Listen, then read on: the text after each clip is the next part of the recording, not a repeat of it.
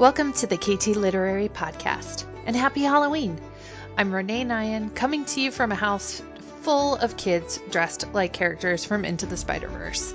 We believe in costumes any day of the year, but Halloween is a particular favorite for us. It's also a favorite of this week's guest. Kim Harrington is the author of multiple books for young adult and middle grade readers, including Clarity, Perception, The Dead and Buried, as well as The Sleuth or Dare and the Gamer Squad series. Kim and I chatted via Skype, which is why the audio quality is slightly different than you may be used to on this show, but I can tell you she is absolutely worth the listen, especially when she talks about the origin of her newest release, Revenge of the Red Club. It was so much fun to chat with her and talk about belief in the paranormal, writing for teens, and humanity's existential need to feel fear. Yeah, softball questions, I know. Enjoy! Today I have with me Kim Harrington, author of the brand new book, The Red Club, and also many other mysteries and ghost stories for teens and middle graders. Welcome, Kim. Thanks for having me. I'm super Thank you excited to be on the podcast. Thank you for joining me. What you guys don't know is that this is Kim's second time joining me. We had massive technical snafus the first time, and she is so kind and generous and told me that she would put up with me all over again. So truly, truly, thank you. Well, most of the technological problems were because I didn't own any Apple products. Oh man, it's an Apple world. We just live it. So talk to me about, like, it's spooky season, it's Halloween. Mm-hmm. Like, what are some of your favorite Halloween/fall traditions? I love Halloween. It's my second favorite holiday, and I consider it a month-long thing. You know, I What's love your it first all. favorite holiday? Christmas. Oh, Yes. okay. Oh, That's as of super. tomorrow, I will be in Christmas mode. Like, as soon as November 1st comes, Halloween's over, and it's time to listen to Christmas music, watch Hallmark Christmas movies. I'm like all in. So I'm I one of those love early it. people. Me But too. yeah, Halloween, like, it's the whole month for me. It's spooky movies. I love reading, like, gothic thrillers and stuff during this time of year. And other than decorating the house and the usual stuff, we do have some traditions. We have a maze, kind of nearby us, that every year has a great theme, and it's an enormous maze. It takes about 2 hours to complete. It has zip lines, slides, the whole 9 yards. So that's usually a lot of fun. We haven't done it yet this year because of weather and other stuff going on, but that's one of my favorite traditions. Oh my goodness, I love that. There's nothing more fall in America than a corn maze. Like, really, Yes. it's the most American thing. Yes. I love that. So are you a believer in the supernatural? I'm not, which is funny because I love supernatural books and movies. It's my favorite genre to read and watch, but I'm not a believer. And maybe that's why I enjoy it so much, because I guess it can't truly scare me if I don't believe, though Mm. I have been scared though. I I think I may have told you this story before, but many years ago, a friend of mine asked me to go see a presentation at a local college by Ed and Lorraine Warren, who are very famous paranormal investigators who became famous in the 70s for their work on the Amityville House. They owned Annabelle, the doll from the movie, and The Conjuring was based on them, all of that. So I said, yeah, sure, I'll go with you to this presentation. Like, even though I don't believe in this stuff, it'll be like so cool, interesting. And so we watched it, and they showed home movies, Oh my some gosh. photographs from inside the Amityville house, like all of this stuff that was legitimately terrifying. But I'm like, this is fine. I don't believe. So I drove home afterwards. My husband was away that weekend, and I walked up to the house, unlocked the front door. I hadn't remembered to put any lights on, and so it was just like this complete dark house. And I just said, no. And I got back in the car, and I drove an hour to my parents' house and slept on their couch. And so I say I don't believe in the supernatural, yet it still has the ability to scare me. So that's an interesting dichotomy. But Well, yeah, I do love it. that's horrifying. It feels like they're like the godparents of Yes. every horrifying thing that has happened in America Yes. in the Yeah. last 50 years. Right. It's terrifying. I am such a weenie. On a KT literary retreat a couple of years ago, we were in Charleston, South Carolina, and a few of our clients and Kate, they wanted to go to this famous prison, and it was like the first prison in South Carolina. I'm gonna mess it up. It is a very famous, super old prison that is hella haunted. And I am a total weenie because as much as I want to say I don't believe, I think I really do. And we went through the whole thing. He was talking about, and it's dark, like it's nighttime. They take you through at the most horrifying time. And he's talking about all of these grisly ways that people died. And he's talking about his own relationships with the spirits. It was genuinely the most horrifying thing. And it brings you into like where I don't remember, something dark and horrific happened to these prisoners in this one place, and he shuts off all the lights, and it was dark. You couldn't see your hand in front of your face. And no. I swear to you, Kate Testerman probably had bruises on her arm from how tightly I was clasping her arm. Seriously, it took me about 3 months to not think about it every single night when I turned off my lights. Oh, that must have been very scary. Wow. It was horrifying. Now I kind of want to go there. Oh my God, it was terrifying. And I don't have anything else to compare it to. Like I would say it's a super great scare, but I'm also a total weenie. So I'm guessing then you have had no supernatural encounters, no ghostly apparitions, no weird Not things. personally, no. Okay. But one of the common ones that I've heard from like various friends and stuff that if I were to believe, this would probably be the thing to put me over the edge. Not creepy in any way, but like I've had many friends tell me that when they lost someone that was close to them, they pretty soon after appeared to them in a dream. And it's like a dream that doesn't feel like a dream, or, and it just seems so common, So either it's a psychological thing where, people are trying to ease their grief or whatever, or it's a real thing, But I've had several friends who this has happened to. And even though I personally have never had a ghostly experience, that's one that I think might be the closest to being real, Yeah, absolutely. Yeah. And whether you believe or not, if you're close to that person and your spirit and your heart is missing them. Yeah, totally. Yeah. Yeah. Yeah. Wow. So, real small question, real tiny. What do you think it is that horror tells us about ourselves as humans and like as these frail creatures? Why do we like to be scared? My theory is I think people are drawn to horror because it's a safe way to experiment with fear. So like when you go to one of those haunted houses and the people jump out at you and stuff, you're feeling the physical truth of fear. Your adrenaline, you're screaming, your heart's pumping, like all these things are happening. But you're in the crying back of your if mind, you're right, you're bruising your coworker's arm, but in the back of your mind, you're safe. So it's like a safe way to experiment with that rush of feeling while knowing you're still okay. Like that book you're reading that is terrifying you is not going to harm you, but you still get the sort of adrenaline feeling. So kind of like going on a roller coaster in a way. Like why do people love going on roller coasters? I think it's that adrenaline rush. So is that what draws you to writing those kind of fantastical horror tinged elements? Yeah, I think I write what I like to read. Sure. So I think that's where that comes from. What are some of your favorite like spooky stories, books, movies? Oh my that gosh, sort of there's thing? so many. So Shirley Jackson, Haunting of Hill House, definitely Yes. one of my favorites, a classic.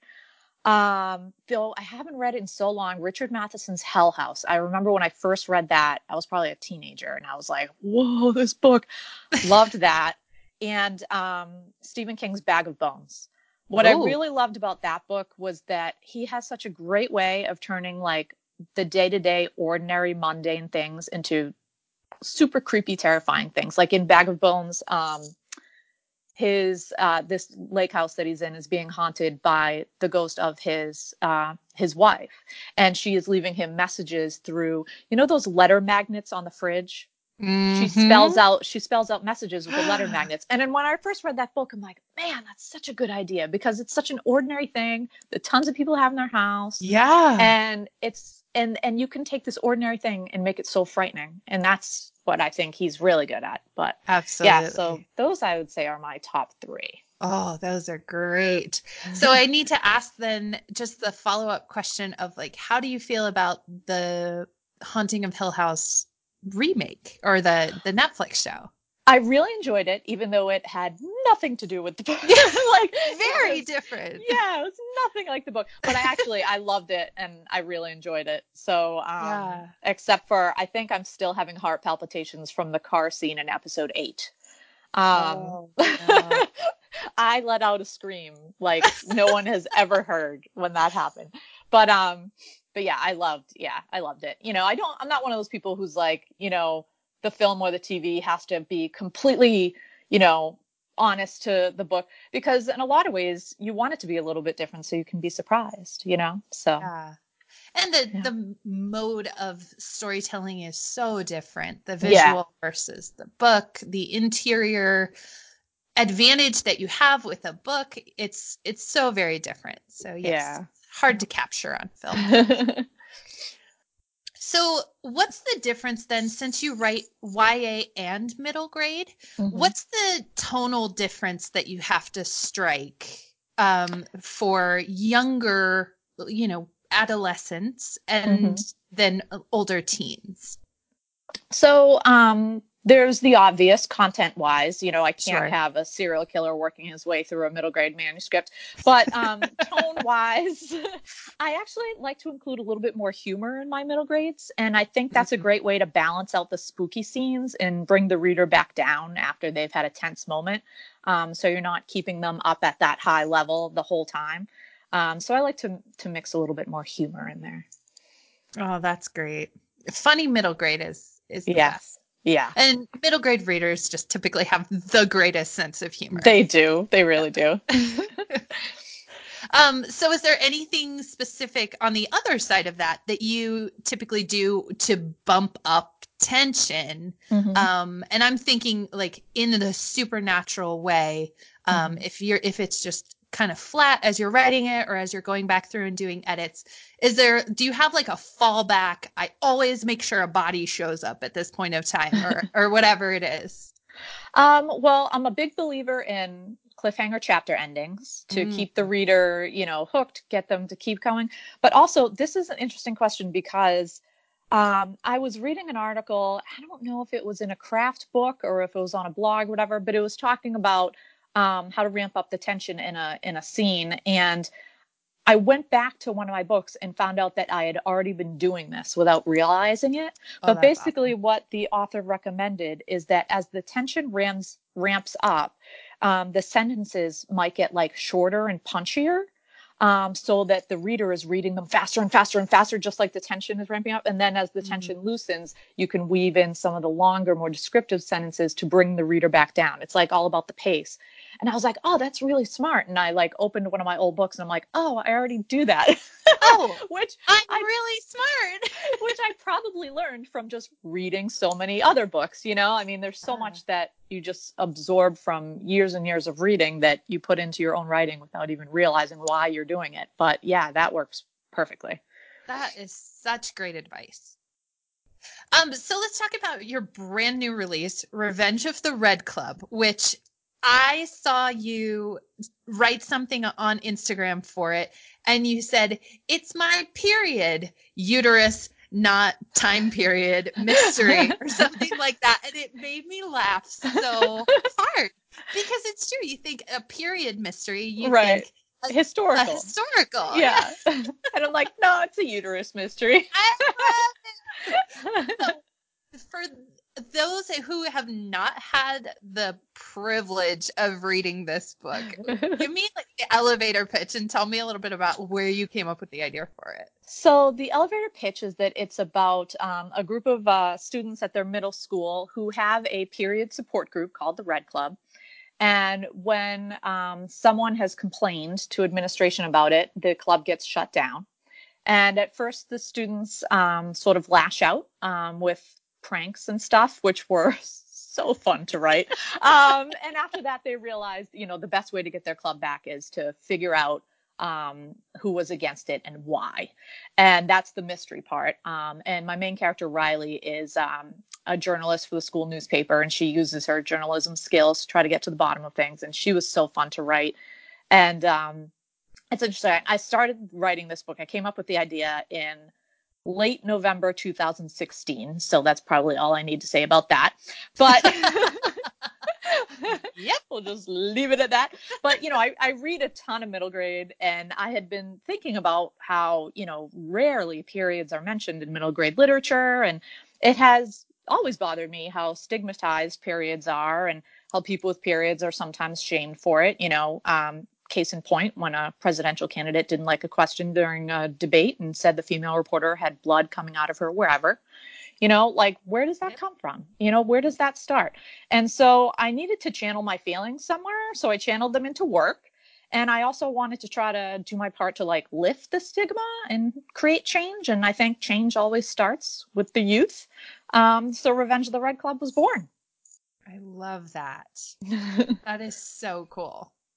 Are you getting a lot of feedback from your readers about it? Like, are young people reading this and kind of taking it? Because for me personally, I never had any books mention periods when I was growing up. Yeah, And, this has got to be, and maybe it's not so revolutionary to them. Maybe it is just right. to our generation. But we had, Judy Blume.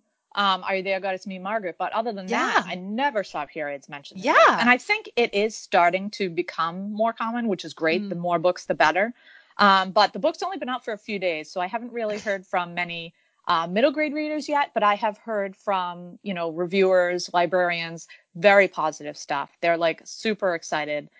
And even though a lot of women my own age are still uncomfortable with it, they don't want the younger generation to be uncomfortable. So I think that's really encouraging. And what I really just want readers to get from the story is that don't buy into the stigma to feel ashamed over something that your body is doing that's normal, and that it's okay to talk about these things and find humor in it. There's so much humor in this book. And so I hope the book makes them laugh. I hope it makes them feel some feels. And even though I started the book from a place of anger, I finished it from a place of hope. And so I hope that when they're done with the book, they feel hope. That's so beautiful. I love that. So yes, everyone go run out and grab this book because it is just fantastic. And Kim's middle grade writing is so truly so fun and so funny and so accessible. Thank you. Well, since one of the core principles of KT Literary is our boundless optimism, what's something that's making you happy this week? And you can't say your book release because of course that's making you happy. I can't say my book release. All right. This is going to be kind of an unusual answer because it's kind of an unusual time in my life, and I'm going to try to say it without crying. It's actually been a pretty rough week. In addition to my book releasing, my dad has stage 4 cancer, and he's been in the hospital for a couple weeks. And so a couple days after my book released, we moved him from the hospital to home, and he's getting hospice care at home right now, which is where he wants to be. And so you'd think it's impossible, going through something like this for me to find any sense of optimism, but at the same time that this is going on, my son is a senior in high school, and his deadline for college applications is tomorrow. So that's also been happening all at the same time.